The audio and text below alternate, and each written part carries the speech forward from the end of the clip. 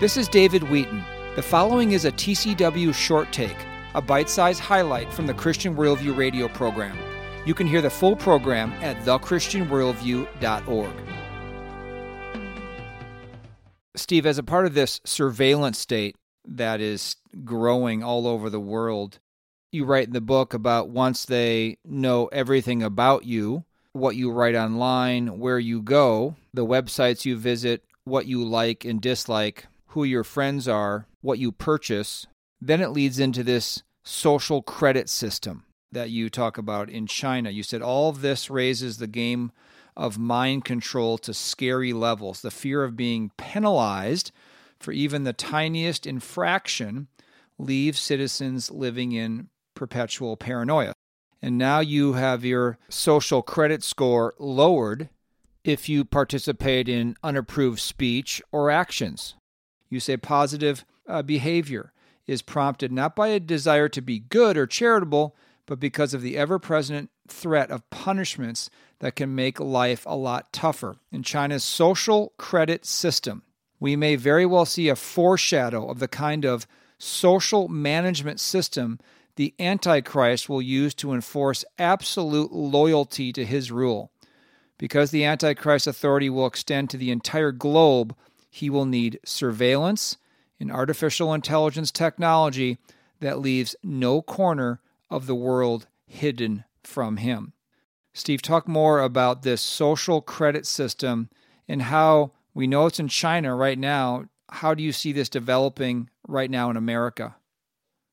The whole purpose of the social credit system is to modify people's behavior.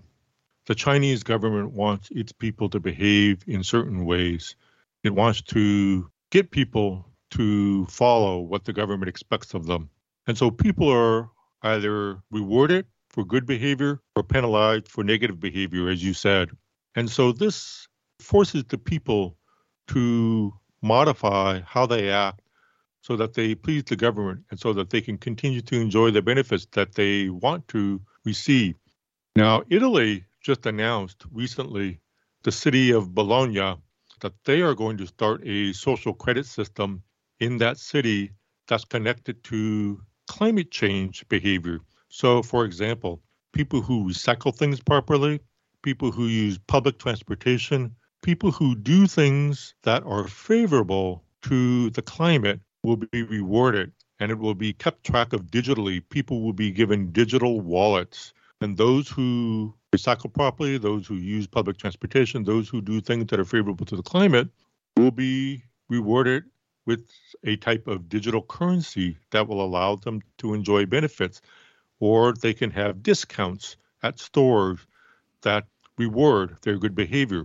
Well, the rest of Europe is going to be watching this. The rest of Europe is going to be saying, maybe this is a way we can encourage people to behave for climate change or for whatever reason they might have. Now, we saw a form of this in Canada recently when the truckers were protesting against COVID restrictions in Canada, and the Prime Minister of Canada froze the bank accounts of those protesters.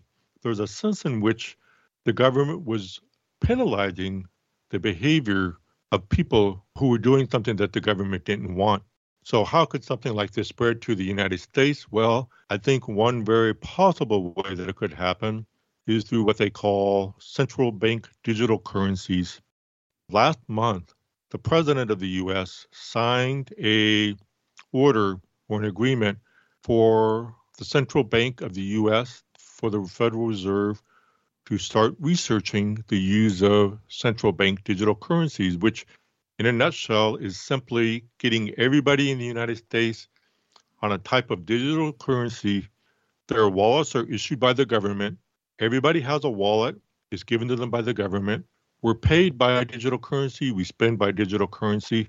And because it's all controlled by the government, it's all controlled by a central bank, the government would have the option of turning on or turning off our digital wallets according to how we behave. This has been a short take from the Christian Worldview radio program. To hear the full program and connect with this nonprofit radio ministry, go to thechristianworldview.org. I'm David Wheaton.